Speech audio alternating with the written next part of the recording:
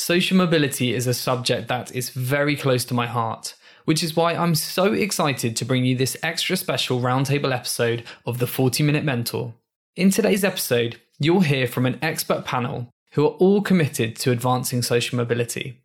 They are Mandy Nyarko, co-founder of Startup Discovery School, Lucy McCarthy-Christofides, head of proposition and range at Tails.com, Ezechi Britton, co-founder of Digital Skills Academy Code Untapped and founding member and principal at Impact X Capital, Ruth Penfold, people practice lead at BP Launchpad, and Ewan Blair, co-founder and CEO at White Hat. Every single person on this panel is incredibly passionate about levelling the playing field and providing more opportunities to those from underrepresented communities. It was so interesting to dive deeper into this important topic, and we covered a lot of ground. This included discussing the numerous barriers people from underprivileged backgrounds must overcome as they attempt to build a career, and we explored what steps business leaders can take to help level the playing field. We also discussed why a degree isn't the be-all and end-all, and how apprenticeships can play a key role in boosting social mobility. We also discussed the cultural shift many companies need to make when it comes to recruiting people from different backgrounds, specifically those who have been on a less traditional educational journey. Plus, why Black founders are far less likely to gain VC funding and what can be done to rebalance this. As you'll hear, there was a lot to discuss, and we could easily have gone on for another hour, so I do hope there'll be an opportunity for a round two soon. Our panel shared some personal stories, frustrations, many thought-provoking opinions, and provided inspirational advice and ideas on how we can tangibly make a difference. So if you're keen to do more to support those who are underrepresented in your industry or society at large, then this podcast will give you an insight into the things that can be done right now and what you can personally do to make a difference. So with all that said, please sit back, relax, and enjoy this really important conversation about social mobility. Thank you all for tuning into this extra special 40-Minute Mentor episode focused on the important topic of social mobility. This is a subject close to my heart and I think is more important than ever at this time, given the impact of the pandemic, which has particularly damaging effect for those from disadvantaged backgrounds. So I am really honoured to be joined by 5 fantastic leaders, all of whom are passionate about advancing social mobility. So without further ado, I'd like to kick things off with some introductions. So if you don't mind all introducing yourselves, giving us an overview of what you do, and telling our audience why social mobility is important to you. And I'm going to start with Mandy, if that's okay. Cool. Hi, everyone. So I'm Mandy. I'm co-founder of Startup Discovery School. Startup Discovery School is an incubator and acceleration program that supports founders from all backgrounds, particularly underrepresented backgrounds, to launch their ideas and scale their businesses. For me, social mobility is so important, not just to myself and the founders that I work with, but to everyone who I would say doesn't really understand what it means and the impact it has on your life. I think for me, I've been lucky or fortunate enough to have understood what social mobility meant for my success quite early on. And I've seen the impact it's had for me as I've leveraged or I guess maneuvered through different ecosystems. I grew up from a background where education was meant to be the key ingredient to success. But when faced the opportunity to see that, education failed me. But actually who I knew is what came to save me. So social mobility for me is so important for people who don't have access to different social networks. Fantastic. Thank you, Mandy. Lucy, do you mind going next? Yeah, sure. So I'm Lucy McCarthy-Christofides, longest name ever, head of proposition and range at the tech scale-up Tails.com, and we make tailor-made dog food, which is pretty cool. My role there is essentially coming up with what kind of products we should sell, how much we should charge for them, and how we can maximize LTV that way. What social mobility means to me, I guess, it's actually a more difficult question to answer than it kind of seems, isn't it? I think that on one half, quite similar to Mandy, there's my own personal experiences and, kind of as I've gone on in my career, realizing some of the differences in opportunities and challenges I face versus other people. Because when you grow up, well, certainly for myself, I didn't actually realize that I was at a disadvantage, as it were, or didn't realize the difference in opportunities kind of as much as, as you go through life and navigate. So I guess there's one side is that, then there's also kind of how passionate I am around the benefits of embracing diversity across all kind of different aspects, including social class, and how the power that there is in doing that, both from the benefits to society and, a fairer society, but also in terms of like collective intelligence. And I'm sure we'll come on to that and the benefits of kind of embracing diversity a little bit later on, but it's kind of how passionate I am around actually, in order to disrupt and be innovative, then we need to think differently. In order to do that, we need to have diversity of thought. And that only comes really from embracing all different backgrounds. Fantastic. Thank you, Lucy. Ezechi, do you mind going next? Hi, I'm Ezechi Britton, or Ez. I'm one of the co-founders and a director of Code Untapped, which is the Digital Skills Academy. Our whole focus is innovation through diversity, so we give underrepresented technologists a voice. But I'm also founding member, principal, and CTO in residence for ImpactX Capital, which is the venture capital fund supporting underrepresented entrepreneurs across UK and Europe. So I probably have the longest title in the group, whilst Lucy has the longest name. Why is social mobility so important to me? Well, to me, it's all about simple fact. Ability is equally distributed, but opportunity isn't, right? Mm-hmm. And it's about giving people the freedom to fail and the right and the opportunity to fully participate in all levels of the society that we live in today.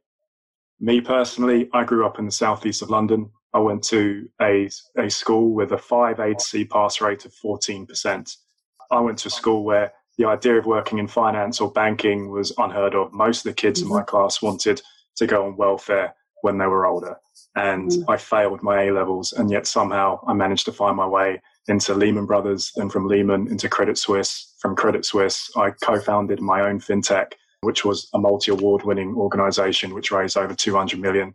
And then I became co-founder of Code Untapped and joined ImpactX as a VC. So if I can do it, then everyone should have that same level of opportunity. Absolutely. Thank you. Ruth, if you don't mind. Of course. Well, hello, everyone. I'm Ruth Penfold, and I am People Practice Lead for BP Launchpad. That's right, BP as in the big oil and gas company BP. And we are a new accelerator building new energy businesses. And my role there is to help build those businesses from a people standpoint and create brilliantly diverse, high-performing teams that help invent what our future world looks like with any luck. Bold ambitions, for sure. But my reason for being, honestly, the reason I do all of that is because my whole thing is about getting people to live their very best lives. That's the thing that lights me up. So to me, you can only really experience joy in your life because joy for me is that still feeling when you're walking in alignment with your soul. And you only get to do that when you get back to your authentic self and who you really are. Now, if you're coming into a world where you're not able to be your authentic self or you don't know how to get there, you are going to be limited. And I'm all about tearing down societal limitations, but also we know that the limitations that we've all had and probably had to overcome as adults have been self-inflicted. So actually overcoming those personal limitations and, my ultimate wish would be that we get in there early enough with young people so that they can see a bold, bright horizon of potential and possibility. But, a few of us are still hacking and figuring out how we support that. Brilliant, Ruth. Thank you. God, I'm getting more and more excited about this conversation. Everybody is bringing their A game to this intro. Thank you. No pressure, Ewan. Over to you. Well, hello, everyone. I'm Ewan, founder and CEO of White Hat, and we are a company on a mission to create a diverse group of future leaders by building an outstanding alternative to university through apprenticeships. And White Hat basically exists because university's broken as a one-size-fits-all model. They're still teaching the way they were decades ago, despite massive changes we've seen in the labor market. And they're actually really not meeting this challenge on improving social mobility and opening up opportunities to a truly diverse group of people. And we focus on three main areas: give employers a way of measuring potential that isn't looking at work experience or academics, training people through applied learning, so teaching them how to effectively problem solve, and then finally giving our apprentices access to a really thriving social network community experience, meetup, society, sports teams, the kinds of things that are really valuable and you don't just get from a work and training program. And social mobility to me is effectively about equality of opportunity. And it's one of our values at White Hat. We describe it as essentially meaning your background should never define your destination.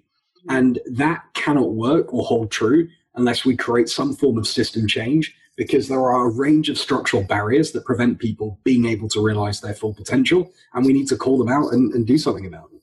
Thank you. Brilliant, Ewan. Thank you very much. Thank you all for those amazing intros. I thought we'd kick this off talking about education, which I think is super important. And I was very privileged to go to a school called Christ Hospital, which has social mobility at the heart of its mission. It offers private education for free or substantially subsidized to talented young people from disadvantaged backgrounds. So I was very lucky, as were my peers. But I think I read somewhere that over half of the adults from the poorest backgrounds receive no training at all after leaving school. And I and the majority of my peers went on to uni. I'm pretty sure everyone else on this panel did too. And the fact that more people are doing degrees, I think, has ultimately affected social mobility over the years. But with the rise of apprenticeships, going to university isn't the default option anymore. So Ewan, who I know is an expert on this, how do you think the increase in apprenticeships will shift the landscape over the coming years? So, I mean, look, it won't surprise you to hear that I think apprenticeships can make a huge difference, but it's actually, you talked about the rise in people going to university. The expectation that everyone should be going to university in order to have a great career, first, is no longer true. But secondly, it's also really damaging, because creating this one model that gets fetishized above everything else is just not a good thing. And people need a plurality of options, and university has been able to become a little bit complacent by not having a true sustained challenge. So university's actually not been doing a great job on social mobility. Nearly half of those on corporate graduate programs were educated at private school. Only 4% of those claiming free school meals make it to a Russell Group university. And so apprenticeships actually provide a much fairer route into careers for a broad cross-section of people. And they allow companies to kind of engage with and hire people from backgrounds they'd never otherwise meet. So I think that as a mechanism, they're probably the single best one to increase representation at employers and do that in a really practical way. And one of the reasons I founded White Hat was basically solving this problem of how do you ensure the best jobs of the next decade don't just go to the same people the best jobs of the last decade went to. And I think apprenticeships will play a critical role in actually distributing opportunity more evenly. And at the same time, you've got this need for digital skills and increased emphasis on applied learning, how you embed those skills that people and employers really need in the workforce. And apprenticeships can play that dual role of combining a broader education, aligning it with the workplace, and particularly in the throes of a pandemic and what we're going through at the moment, teaching people completely in isolation from the labor market things we think they want to learn is of questionable benefit. And we really need to be looking at the entire system and how that works and how that functions. Absolutely, yeah. And I think we'd all probably know people that just felt they had to go to uni, went there, and actually probably didn't make the most of the opportunity. And I certainly know a number of people like that. Mandy, sorry, do you want to add to that? Oh, no, I was going to say that I'm one of those people. Okay. Yeah, I think there are so many people. Actually, when I look at my own year, there's probably the most successful person on my year was the only one that didn't go to university. He just cracked straight on. He knew what he wanted to do with his life, and he went and did it. So yeah, I think what you're doing, Ewan, is amazing, and I'm a big fan. James, may I add something there, though, just as a sort of from the other side? What I would say is absolutely, I agree that our current education system from soup to nuts is fundamentally flawed and doesn't cater to every single kind of brain that it needs to. I felt like I wasn't intelligent throughout the entirety of my schooling, and I was wrong, right? But that's because I have a brain that works in a different way. But what I would say about the apprentice schemes is, brilliant idea, brilliant initiative, but from a technology business standpoint, we kind of miss a step on being able to, I'm talking about smaller tech businesses, in really being able to benefit from it. If I talk about Shazam specifically, headcount was really, really squeezed because we were about to sell to Apple, right? And we really wanted to make the most of the apprentice scheme that was available, but there wasn't kind of stuff that really fit in our organization. So what I would say is, and it's a great jump off point, and obviously the work that people like White Hat do is phenomenal to help us bridge the gap. But there is still a gap, because there is still a lot of the apprentice courses, the apprenticeships that are there don't necessarily fit super well into the working world. And I know it's an impossible challenge, But I think there needs to be a leaning in from both sides, from industry as well, to figure out how we really make those things successful and bring them into every kind of business so that small tech businesses can also, support the ultimate mission. Can I come back on that just briefly? Yeah. Thanks. I think, by the way, I don't disagree with a lot of what you're saying. I think the problem's actually really one of execution, right? And we work with people like Google, Facebook, Unilever, Bloomberg on tech and digital apprenticeships, but we also work with lots of startups in the ecosystem. And you've basically got to be prepared to ensure that you have sufficient courses that can actually differ by employer while teaching a broad set of fundamental skills and a coaching team that can call an audible in a given situation to make something more suitably aligned to what that person is doing. And we're in the process of building out a lot of that at the moment as we scale. But you have a kind of overall apprenticeship system that has been operating for a long time in quite an imperfect manner. And we're trying to do that in a very different way. And as I said, if you distill it down, it's ultimately build a genuine alternative to university in every sense in terms of how deep that is, how immersive that is, but connect it directly to the labor market and make sure it works both for those organizations that are small and don't necessarily have huge teams within which to integrate people, as well as those that are bigger. And then keep using it for reskilling, because the idea of doing a shot of learning that sees you through a 50-year career right now is madness. That's not going to happen. We're all going to have to be learning and retraining continuously. Can I touch on something there? I see this as a bit of a free-for-all, so I'm just throwing a little bit of That's great. Bit piece in there as well.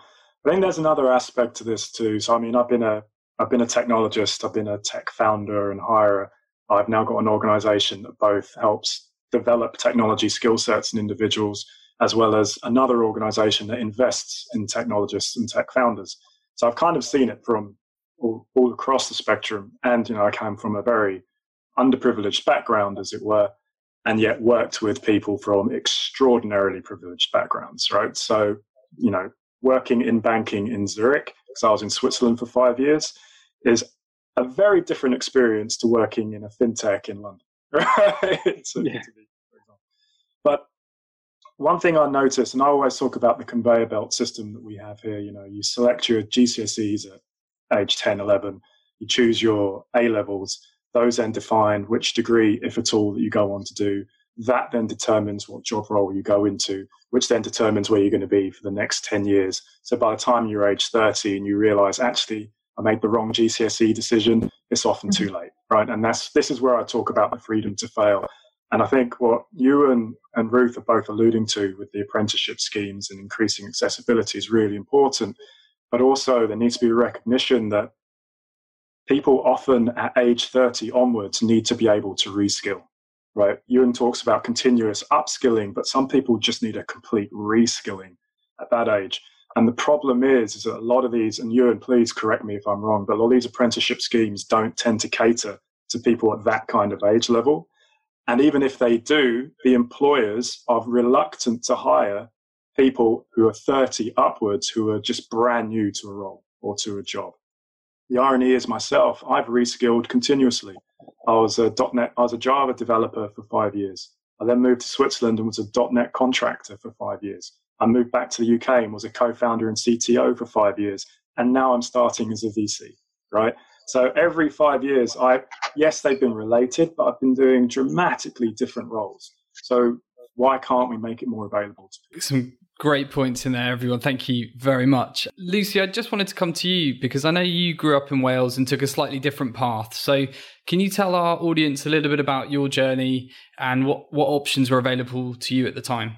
Yeah, sure. It's really interesting hearing everyone's perspectives, and so much of it echoes my own, actually. And it's funny that you go through life thinking, I've got this really odd path to where I am now, and I had a really odd experience. And then you hear the people talking, you're like, oh, actually, I feel like maybe my experience is not as atypical as I thought. But yeah, so I grew up in South Wales. My dad still is a self-employed mechanic at nearly 75, or just gone 75. So, and my mum... my mum was medically retired. Unfortunately, she's disabled. So we grew up with support from welfare, which we're really grateful for, and low income from my dad's side. Went to a comprehensive school. I happened to be Welsh language comprehensive school, so it made it a bit unusual, but a comprehensive school nonetheless. So I guess my socioeconomic kind of situation, as I've touched on, was lower income, by no means in poverty. And, I know there are people who perhaps were in a more difficult position than I was. But I think the nature of having the family setup that I did meant that perhaps like a lot of working class kids, I had a lot more responsibility in the family unit than perhaps some of my friends did. And, whilst I didn't become a carer until I was a little bit older, I still had more responsibility around doing your own washing. It sounds daft, but, little things. So there was like more jobs to be done at home outside of education. And because neither of my parents were very, not well educated, probably sounds a bit negative, but, education wasn't a big part of their kind of upbringing. No one had been to university or anything like that. There was less emphasis when I got to A-levels on kind of success from that perspective. Like I touched on, lower income, but also lower income compared to some of my friends in my social group, which has quite an impact on like your confidence and, whether you're wearing the latest clothes and whether you can do all the same things that they can. But I realized from about 15 that actually the key to unlocking that for me was work. So I began working at 15 on the weekends, absolutely loved it, loved the independence, loved the fact that it became then a bit of a leveler. So it meant that I could buy things myself. I was more independent and I felt more equal to my kind of peer group. But what it did mean, obviously, is that then you have less time for focusing in school. And I worked in the evenings in my A-levels as well as a waitress. Loved all of that, but, less focused on school. And I think a bit similar to what you touched on, Ruth, I have a very different brain and I learn very differently that now I've really harnessed and I understand my own brain, but back then I didn't. So I felt very stupid in towards my A-levels and had terrible A-levels. I mean, I did pass them but very much emphasis on the just. And they didn't really reflect kind of my academic capability. And it was kind of, quite challenging for me to get those results. But it did mean that I was still able to get into the university that I'd planned to anyway, because it was a local polytechnic style university, Cardiff Metropolitan. I didn't plan on moving far away from home. I had jobs, like I said, in the area, friends in the area. I didn't really plan on moving anyway. So it meant I was able to get into university. So that was kind of, the option available to me was there, kind of on paper. I had a normal opportunity, same as anybody else, to go to university. But I guess what made it slightly different is, it's one thing applying for university. And then when you come from a background where that isn't the norm, you do it on your own, which is a bit of a weird thing to do. You could have sort of some parents taking their children to open days, etc., or maybe helping with the application process. And by contrast, I remember telling my parents that I was going to university, and my mum kind of panicked and said, well, we can't afford it. And being a kind of feisty, maybe a bit chopsy kind of 18-year-old at the time, I remember being really stroppy back. I was like, I'm not asking you for anything. I'm telling you that I'm going. But I think it says it all in a sense that, that means that it was a very independent thing to do. And I was very grateful and very lucky that at the time there was a lot of support in Wales for tuition fees, and fees were lower than they are now. So getting into the university wasn't really a challenge. But then when you're there, it's a very different situation, isn't it? So you've got, and this was back in early 2000s, so didn't have access to the internet in the same way as you do now, and even a computer. So having to invest in a computer, having to invest in books that, did 10 modules a year, and that's at least a book a semester. So that's like quite an expensive overhead. So I still continued to work and actually ramped up the amount of work that I did outside of university, and got a role working on reception in a Toni and Guy salon, largely just because I thought as a hustle, I'll get free haircuts now too. So that saves me like 60 quid a month, and I'll get, and I'll work somewhere that's quite fun and energetic, but actually didn't expect to come into the world of work fully, not like part-time waitressy type jobs, actual role where I had a P&L, that I had loads of autonomy for a new, 19-year-old person at the time. Fell in love with that kind of world of business. Marketing, how do we get, people to spend more when they come in? How do we get them to come in more often? All that kind of stuff. Loved it. Ended up kind of still going to university, but going through the motions, and kind of finished the first year and just thought, not really sure that this is for me. And I think a bit like some of the others have already touched on, I definitely was in the trap of society tells me that a degree is the only way that you'll be recognized as an intelligent person. And I had these A-levels that definitely didn't reflect my ability. And it was the last kind of academic point I had. And, everything tells you that unless you've got a degree, you're not really going to do well in the future. So, I took a year working full time, and then got to the point where I felt like I should finish it. And it felt like an incomplete part of my puzzle. But I didn't want to go back to uni full time. So I did it in the evenings, which was really hard to do that and work 40 hours plus in a salon. But again, I was really fortunate that I had some support in funding it as well from my employer, and I managed to finish it in the evenings, which was great. And that did unlock other opportunities then. I managed to get, so one of the only major employers in kind of my area was in Bristol, MOD, and, one of the only interesting ones that were interesting to me. So that unlocked the graduate scheme there. That led to an opportunity to come to London on secondment. I always kind of thought I dreamed of living in London one day, but that felt very unobtainable to me. I didn't really know anyone there. I think I had one friend from school that went there. It's not really something that From what I understand, a lot of people in regional, less advantaged backgrounds don't actually tend to come to London as often because it's quite a big step, isn't it? And quite a costly step too, right? So I was looking at it as a common into London. That unlocked a power of network, met people that then meant that I joined the Deloitte graduate scheme at 28. So I think, if we just touched on it, is an odd thing to do. Like, I was deemed a really odd person that came in at 28, introducing myself with all these graduates that, you know, often had very privileged backgrounds, often had done the scholarship program that Deloitte offered because there was some reason that they had a connection with somebody else at the firm, talking about kind of where they went to uni and what their hobbies were. And then mine would be like, well, I ran a salon for 5 years and I did all these random things, and like now I'm here and I'm 28. It was a weird one, and it did take a lot of courage and kind of just being very willing to just start again and do a graduate scheme.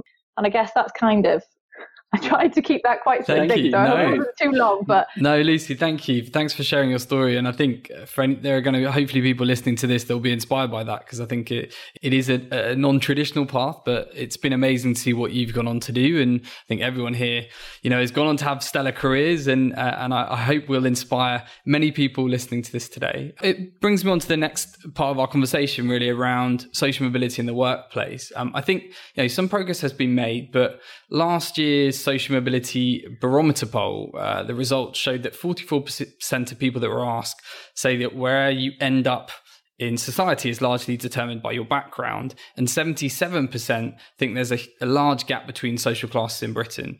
Azechi, what's your take on this, and what do you think companies can do from sort of moving from wanting to do more to actually moving the dial when it comes to improving social mobility and giving access to a broader proportion of society opportunities? Yes, I mean, this really speaks directly to a lot of what we do and a lot of what I believe. And I just want to touch on some of my thoughts around why I believe there is a real problem here, particularly when we look at, for example, underrepresented individuals from a venture capital perspective, right? So you have a real situation where there are just inherent networks that are built over time by people from certain privileged backgrounds, and that is not their fault, right? And we shouldn't blame them for that. You can't be blamed because your parents were wealthy, right? That's not right. Just as you shouldn't blame someone because they were born poor, right? But the imbalance that is created by this is that if you go to a school like Harrow or Eton, and then you just turn up for that entire time, right? And all your peer group, they go on to the likes of Oxford, Cambridge, Imperial.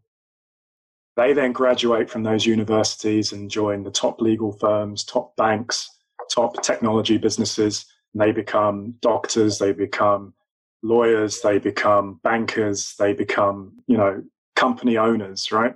And after 10 years, these people become extremely senior in those roles.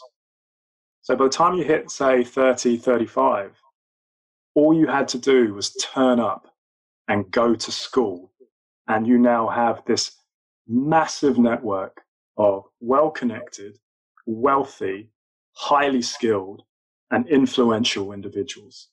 And from that point, all you have to do is come up with an idea, go to a friend and say, look, I've been working on this. What do you think? And then at the very least, you get an introduction. And that introduction is, look, I know this guy is a good friend of mine. Trust me. You cannot recreate those networks. You just can't, right? And that puts a huge percentage of society massively on the back foot when it comes to succeeding. And that, personally, I believe, is why when we look at venture capital allocation, we see that only 4% of venture capital has gone to women, and only 1% has gone to Black entrepreneurs, because of these networks and these massive imbalances that we see in our society. So what can we do at the corporate level to start changing these imbalances, start to recreate? You cannot duplicate those networks, but we can mitigate some of the effects of them. And there are a number of key things. One is mentoring by your staff. Get your staff to actively go out and find someone to mentor, someone from a very different background of their own. And it doesn't have to be a kid. Too many times it's like, okay, I'm going to go and mentor a high school student. Well, great, but you know, let's talk about the problem today. Let's start mentoring those individuals who are out there ready to work, in work, but struggling to get into your industry. So I'd love to see more of that. That creates more empathy. It helps start to develop those networks that these people just don't have. Then there is, yes, sure, some early stage intervention by corporations getting involved in schools, in universities, getting themselves known, getting the message out there that these are opportunities that are available to you. Like I said, at my school, I can name it now, Mallory, because it's been closed for a long, long time, turned into an academy because it was a terrible school. You know, if we had had people from venture capital firms, large banks coming out to our school and saying, look, this is possible, who knows? Maybe my journey would have been sped up, right? Or maybe more people from my kind of background at that school would have gone to those locations. Another step is paid internships, and I cannot stress how important these are. I got into Lehman Brothers because I chose to do a sandwich course. And the reason why I chose to do a sandwich course was because I'd failed my A-levels. And I knew it would be a struggle for me to get a job. And I actually wanted to work in video games originally. But as part of that sandwich course, you have to find a year in industrial placement. And for most of that year, I was struggling. I couldn't get a job at Microsoft, Sun Microsystems, and I was at University of Kent, which was a programming university. I tried to go for core design. All these tech companies were not interested. I was one of the last individuals on my course to get a placement, and it was Lehman Brothers that gave me the opportunity, right? And because of that paid placement, I was able then to take some of the pressure off myself and off my financial situation and do a year's worth, basically a year-long interview. And then I came back as a summer grad, and then a summer placement, did some traveling, and then came onto their graduate scheme. So those are vital. And then a big piece of advice I was given by a very senior person at Deutsche Bank was that the biggest thing they ever did that increased diversity was anonymous CVs, right? And I can't stress how important it is, because no matter how much we talk about diversity and, you know, recognizing the importance of non-Russell Group universities, as soon as they see the CV, what do people do? They look at the journey, right? And if that journey doesn't look like mine, then I'm not interested.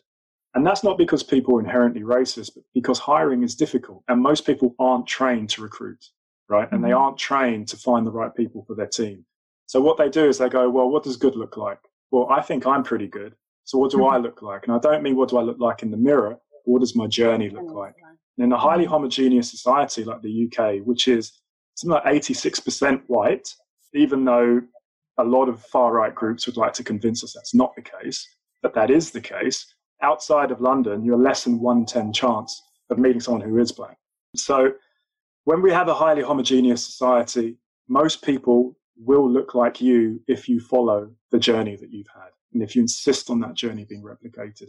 So anonymizing those CVs is absolutely critical. But beyond that, you then have to look at the performance of your recruitment pipeline. It's no good having all of these diverse candidates coming in because we've anonymized CVs and they fail at the first hurdle in the interview process. So you need to be tracking who's doing the interviewing, who's passing who's not getting through and why, and then actively taking steps based on that. So there's quite a lot of information there, quite a lot of steps, but to my mind, those are the key things that we can do. So if I could build on that, it's really interesting actually. So I benefited from such a process at Deloitte. You know, obviously having a 2-1 degree from Cardiff Metropolitan University might not have looked very impressive compared to some of the other graduates that joined with me.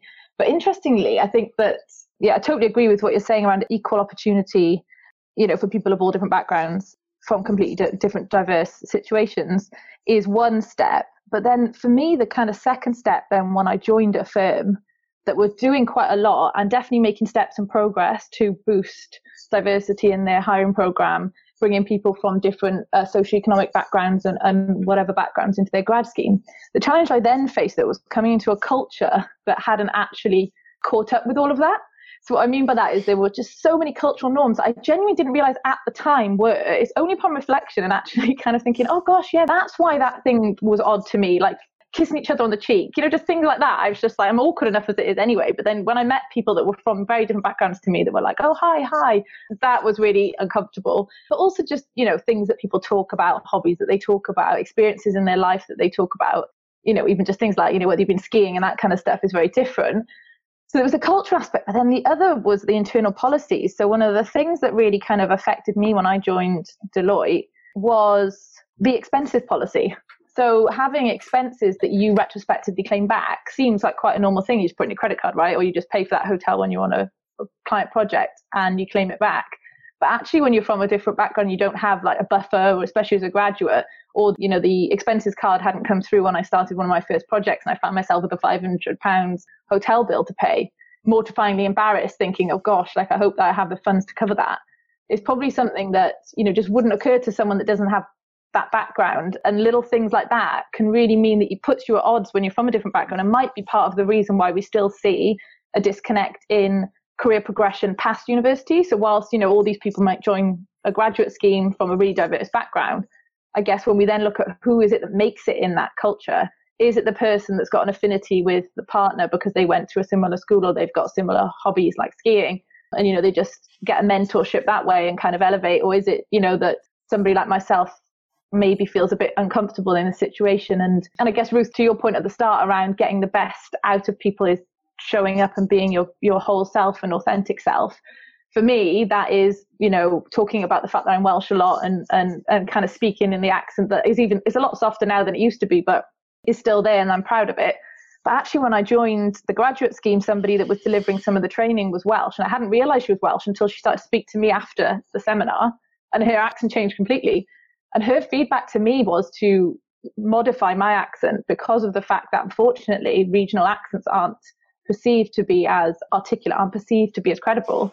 And it's really sad that, you know, upon reflection at the time, I thought, oh Christ. And then, like, sorry, pardon my language, you know, and I actually found myself speaking slightly differently, or using different terminologies, being conscious of how I was speaking, not the things I was saying, which is not the right way to be, is it? But, you know, so sorry to digress slightly there. I guess I was just building on your point there around kind of the second phase of the challenges, then making sure the environment is set up to get the best out of diverse teams and harness the diversity, and not just expect everyone to then start becoming the same people. I can resonate with that for sure, actually, because it's interesting. I'm from North London, Tottenham, born and raised, etc.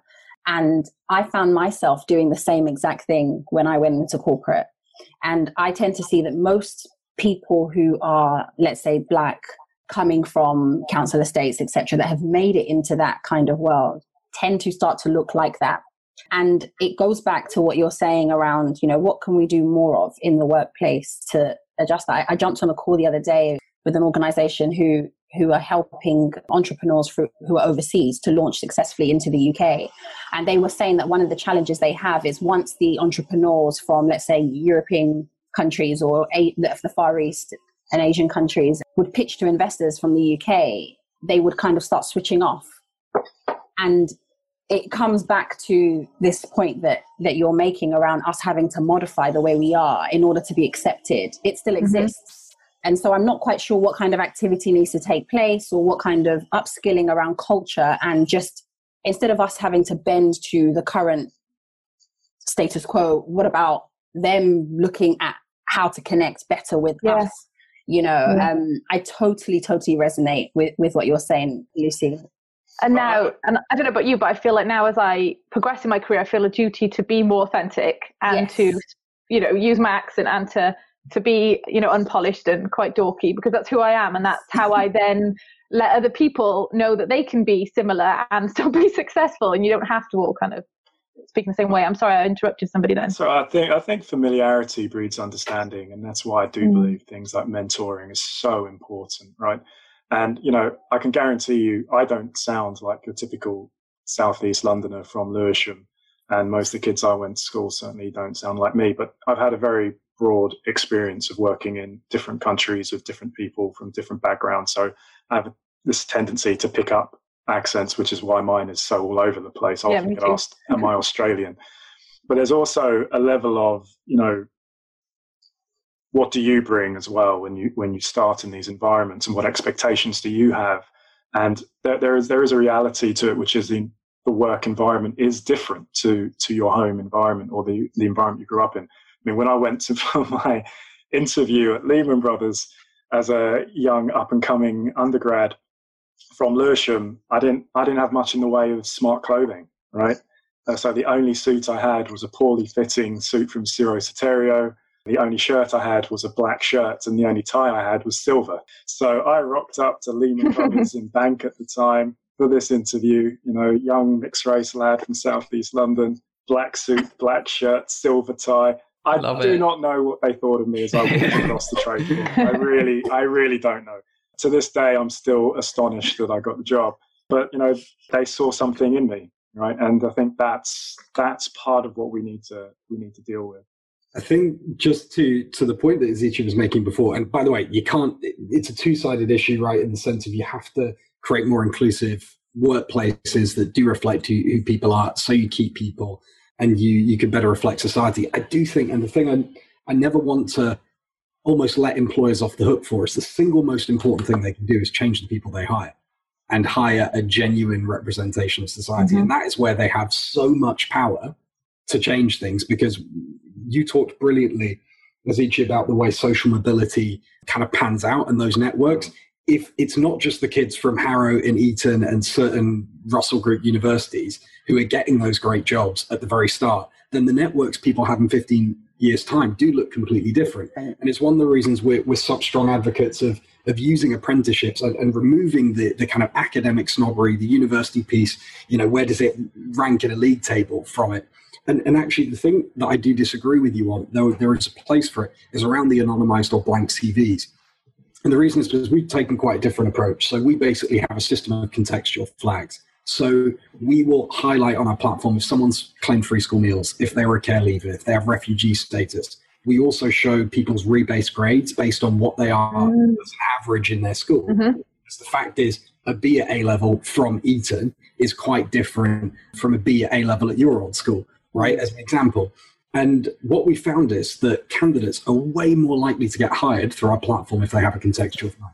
Because employers do now understand the importance of diversity. They do want to attract these people. The will is actually there. Most of the time, they just have no clue where to meet them.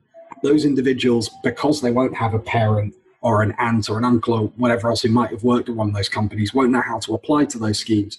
And so we actually instead try and make it very transparent that there is an opportunity to bring someone in who has a different lived experience, and that will benefit you. And the good news is companies, I do remember at the start of White Hat, and we really started delivering apprenticeships in 2017, one of the questionnaires for a company we were working with was a scenario based around you're working on a ski chalet in your summer.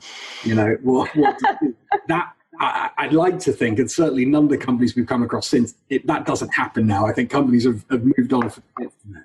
But certainly the work of people like Black Lives Matter and other organizations have meant corporates can't just simply say, yeah, we really care about this, we're going to say some warm words, but we can't show you any tangible action we're taking. And so just holding everyone's feet far around who are the people you're bringing into your organization and where do they end up is really important. Thank you. And thank you, everyone. I agree with so much of what's been said. And I'm sure there's a lot of thought-provoking topics that I hope people will take into their organizations. One thing I think particularly of interest to me, given the name of this podcast, is the point around mentorship that Ezekiel referenced, which I believe is the thing that everybody listening to this can do. Go out there and do it. It's something that can make a tangible difference. And I'm a huge believer in that and have benefited from it myself, but also, have tried to give back in that way. So that's just my slight interjection on that mentorship point. I'm a big fan, go do it. We've kind of touched upon building diverse and inclusive teams being super important, as much perhaps the inclusiveness about as much as the diversity piece, but it comes up a lot in conversation given what I do. We've seen some of the most popular clients we work with are the ones that have a more diverse and inclusive culture. Ruth, coming to you as our resident talent guru, how do you approach building truly diverse and inclusive teams? And what are the main benefits from doing so?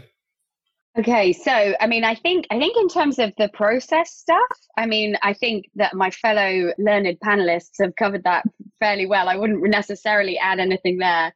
But what I would say is that really the way that you're really going to do it is by giving people that opportunity to do the thing that they haven't done before. So as often as possible, what you need, what talent professionals and people working, or just the hiring managers need to be learning that what we need to be looking for is the potential in the human being, not have they done this thing before. And I think whilst we're still looking for have they done this thing before, that we're never going to move the needle on any of it. But let me tell you, having been someone that has always been an advocate for exactly like I'm always there to bring in the person that hasn't done it before, you put your neck on the line by doing so. Mm-hmm. So actually what we need to develop in the people that are doing the hiring is the balls. No, I know. Sorry, rewind that, because I'd rather be gender non-specific about it. And let's say the courage to put your neck on the line to say, do you know what? I believe in this person and I'm going to back them. And as a hiring manager, you need to be prepared to say to your leader, this is me, this is this person. But equally for recruiters, they need to be saying that too when they're actually putting forward the pool of candidates for a role in the first place. They need to be saying, I back these people. Yep, their backgrounds are different, but I think they're excellent for these reasons. But I think once you get past that point, those people are only going to be successful if they're actually set up for success. So I did a lot of work at Shazam around removing barriers to entry for stuff, right? So that, people weren't talking about this kind of nonsense around, you've got to go to this university, you've got to go to that university, and all of that stuff. But what I found was, because we were a budget poor talent acquisition function, what we actually couldn't do, although we were able to remove some of those barriers to entry, we didn't have the budget and the means to actually support the human being to get through the process. So, I did some work with June Angelides with Mums in Tech, and we actually didn't manage to make it translate the other side by giving them the opportunity of our paid internship.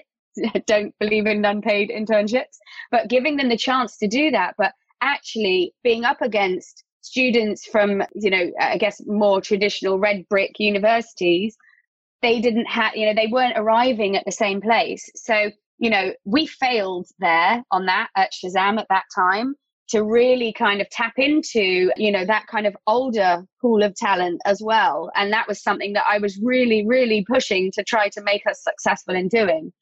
But what we're now doing at Launchpad is we're looking, because we're building leadership teams and we're building boards. So, learning from the lessons of our past and my past, how do we make sure that we're giving people the opportunity to step into their first CEO role or to step into their first whatever it is role, and then making sure that they're able to really take advantage of that by, having the right mentors, the right people around them to help them step into that role and bring their brilliantly diverse mindset to the challenges that a business is facing.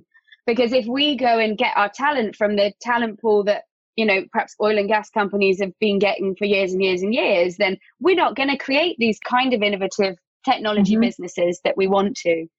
But underneath all of this stuff is, for human beings to really evolve, we need to find some way to get into our little people's brains and to help them to stay closer to who they really are as a child, so that they don't leave themselves and have to find their way back. Because until we do that, we're always going to be trying to pull people back in. And maybe that's the nature of being human, because we are always trying to stay safe. And we're trying to make sure that we're not, that we don't experience pain, and our brains are wired to protect us. And so we do that by becoming someone else. So if that, I think it's about the confidence and it's what we're giving our children in education. It's the skills that we're building in them as in education and as parents, and just as the village around the children, as a non-parent, just the village, I can help grow that in others. So yeah, that was a long garbled answer. No, thank you. But I think we have to put ourselves out there to move anything forward. Yeah, and I think also when you're a child, education's everything, right? Isn't it? Everything is that, how have you done at school? What's your report card like? Yeah, and that does ground a lot of your self-worth in your academic capability. So then as a child, if you grow up and you're slightly different and you have different skill sets, you can still feel, you can feel quite insecure, can't you? And then that starts the cycle of lack of confidence. And then that means that you then continually perpetuate the same types of behaviors. I haven't read the books, but I've noticed that Matthew Said's written some interesting ones around empowering children to be themselves that could be interesting reads in that area, in that space. I'll check that out. Thank you both. We are getting towards the end of our conversation, but I wanted to touch upon investing, because there seems to be a bit of a movement towards helping educate those from underprivileged backgrounds around the importance and benefits of investing. Mandy, do you mind telling us a little bit about your business and how this topic can help us sort of advance social mobility? Absolutely. So it's interesting because Startup Discovery School focuses on less on investment, but more of educating founders on how to create wealth through creating businesses. But this whole creating wealth conversation is something that has come up quite a lot around underprivileged individuals. And the importance of helping them to understand how to invest is definitely high on the agenda as well, and a hot topic. And I can only speak for myself and give my own examples as to why I think that's so important. When I think back to myself, some of my friends, and how we grew up, the easiest way or the most successful way or quickest way we were going to generate wealth was to be told to save. And that's good. You know, saving is great, but there gets to a point where you need to spend money to make money. But our parents didn't come from a background where they had the opportunity to do that, or even knew what the hell that was. So there was no way they were going to teach us or coach us on investing. And so it's really great to see organizations now teaching people from underprivileged backgrounds about that. But sometimes I struggle with it a bit, because a lot of people are just getting by, even the ones that are in great operational roles. So some of them don't have that. I was speaking to Ruth a while back around space. Some of them don't have what we call space to actually have the opportunity to very similar to Lucy, stop looking after their family and everyone else because they're now in a privileged opportunity to now focus on their own dreams and start investing. But if there's little ways they can do that through, I don't know, help to buy ISAs and, you know, little schemes that are now out there educating people, then that's great. At least they're starting. But for Startup Discovery School, what I realized is that actually there's some great people in operational roles, teachers, loads of different professions that actually have great big problems that they know how to solve, but don't have any way of launching those ideas. And then after you launch it, finding an Azatia Impact X to help them fund that idea and watch that business idea grow. And that's something that I was afforded the opportunity to learn over the last 5 years. I was given the opportunity by Royal Bank of Scotland to work with them. And they were backing a business accelerator called Entrepreneurial Spark at the time. And I went on secondment to work for that company. And I learnt all the key fundamentals that it took to take an idea from idea stage through to growth stage. And I worked with so many entrepreneurs in that time across different sectors on how to do that. And over the years now, I've worked with probably over 200 founders and watched some of them go on to grow great businesses. But when I look back at how many of them were, let's say, Black founders, for example, I could count probably on one hand how many of them were. And so I had to have a self-realization moment to say, hey, what am I doing to mobilize or change social mobility from the backgrounds that I'm from? How can I take this knowledge to help others who I know who are currently operators in certain roles, in certain industries? There's nothing wrong with that. But how can I help them generate wealth? Because I know they can't do that through their salary. And I know they can't do that through investing in stocks and shares. So how can I help them to do that? So this was a great way to do that. And we're seeing some great founders come through our program to go on to do great things and build some really good businesses and hopefully receive investment from the likes of Impact X and other VCs who are now looking more and more towards underrepresented founders. But I think even that in itself, I have a founder who is a teacher on one of our who joined one of our incubator programs, and they're solving an issue around helping your young child get reception ready, because they're a teacher and they've noticed the gaps from, you know, children from underprivileged backgrounds, how that affects their kids when they get to a certain stage. But they were struggling to get a product designer to design this product. And their feedback was, it just seems like you just can't break into that community if you're not from that community. But because I'd worked at and led a program at a hardware accelerator, luckily I know a whole bunch of product designers. So I could help that individual leverage that network.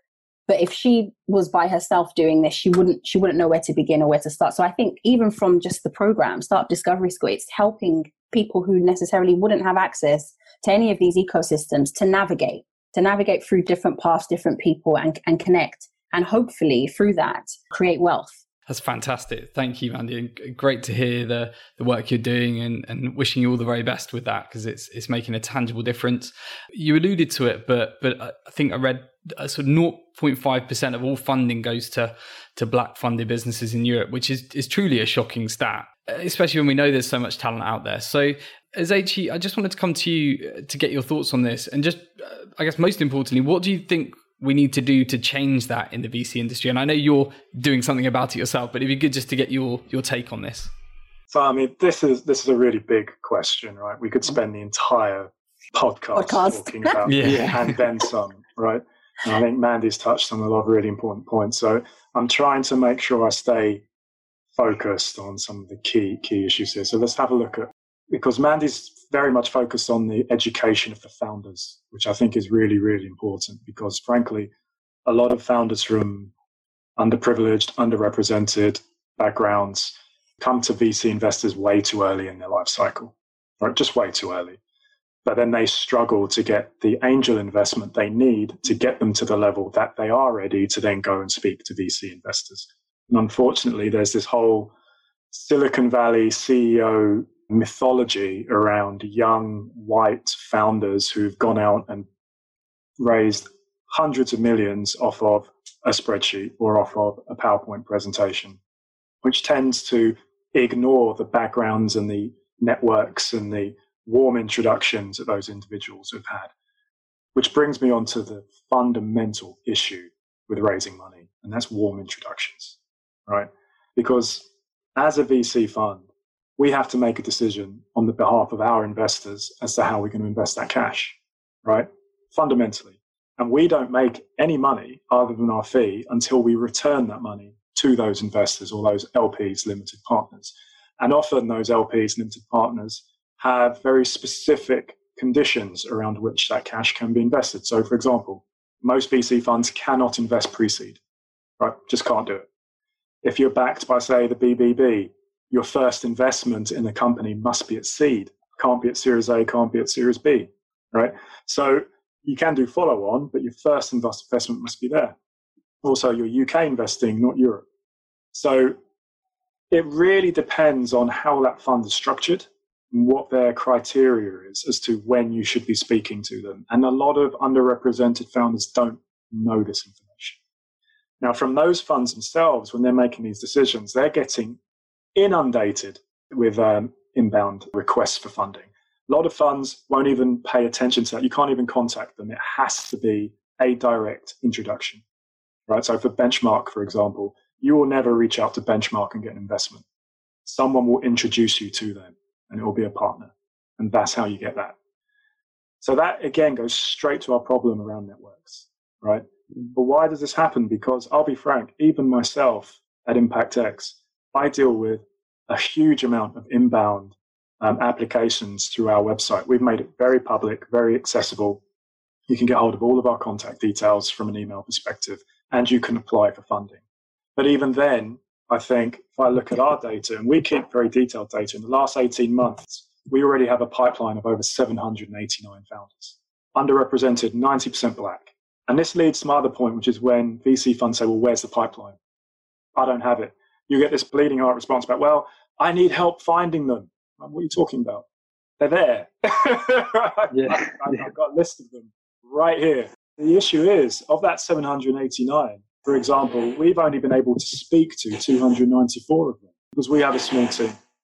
So instantly, there is a huge drop-off, from how many have applied to how many get reviewed to how many we actually meet. So of that, we've reviewed 68%. Of that in total, only 37% of our intake have actually had a conversation with us. And from that, if you go all the way down, only 1% have been funded so far, right? We are building, we haven't closed it yet. We are still in the process of building, but we are actively investing. We are building a £100 million fund. That sounds like a huge amount of money, but it's tiny. That pipeline that I've just described has an aggregate demand of £767 million worth of funding, right? There is more than enough pipeline out there, more than enough. So it's what are the funds doing to gain access to them? What message are they putting out there? Who's on their investment teams, right? Here's a fantastic example of how black founders just are up against it from day one, right? So Wayra, the fantastic incubator accelerator by Telefonica, at the time run by the amazing Gary Stewart, who I've had great privilege to have a number of conversations with. I was part of one of their pitching competitions. I was one of their judges, and I had the privilege of being part of that conversation, identifying which teams got through the final. We had a number of fantastic pitches, and at the end of it, we scored it all up, we looked at it, we had a good room of judges, and none of the black founders had made it through. And so Gary, being Gary, turned around to everyone and said, look, before we close off on this, I just have to ask, what's happened here? Right? And then we had to relook at it as a team and really dig into, why did this team do badly? And you'd start to hear things around, well, I thought he was a bit arrogant, right? With his pitch. It was too boastful, too confident. But he's done more than this other guy who you put through. Why? And when you force people to address that, it causes people to really go, oh, when you have to defend your position, it's very difficult for them to do that. But you need a Gary in the room to do that. Out. Yeah. Right? And that's the problem. You do not have this in a lot of the funds. Yeah. And we've seen this all over Twitter. So many funds have been called out for this now. They put up their blackout poster on Instagram, a nice big black square saying, well, we support and we believe in BLM. Yeah, but how many companies have you founded? How many of your partners are black, right, for example? And partly that's an issue with the model, right? To be a partner in a fund, you have to put in a percentage of the fund, right? That is a challenge. So if you're a £100 million fund and you've got to put in at least $1 million to that, where's that money coming from and who's supporting that? On top of that, VC funds last for 10 years. So there's not much room for entry into that fund over that time. Not many seats come up. So there's a massive problem. So the answer is, well, let's build our own funds. But then you're a first-time fund. Yeah. And a lot of the funds won't invest in you. Right? So it's a complete closed loop. Yeah. Diversity VC, sorry, again, I can wax on about this. Diversity VC, and I think this is really the most important piece. Diversity VC did, which is run by a fantastic Czech Warner from Ada Ventures, did an amazing study on diversity, and they do all manners of diversity within the venture capital industry in the UK.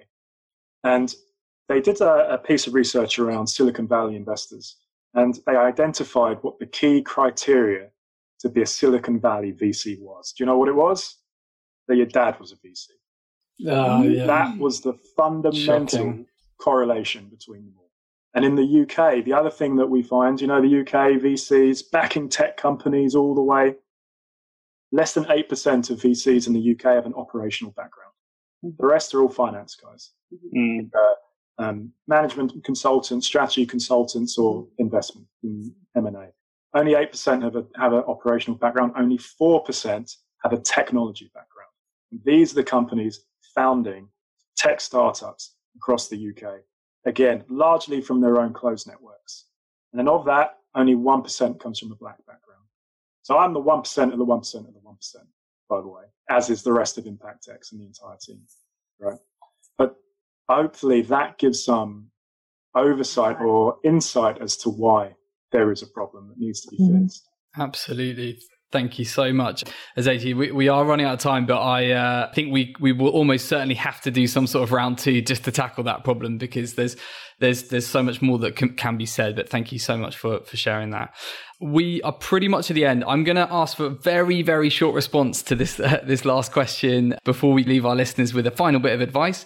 But there's been some fantastic discussion here around this important topic. And I know there's some real advancement being made, and you're all driving this in your own companies. But I just wondered if anyone had any particular brief examples of social mobility really working that we can just call out and, celebrate. So if anyone had any, they could just quickly tell our audience about that. Would be fantastic.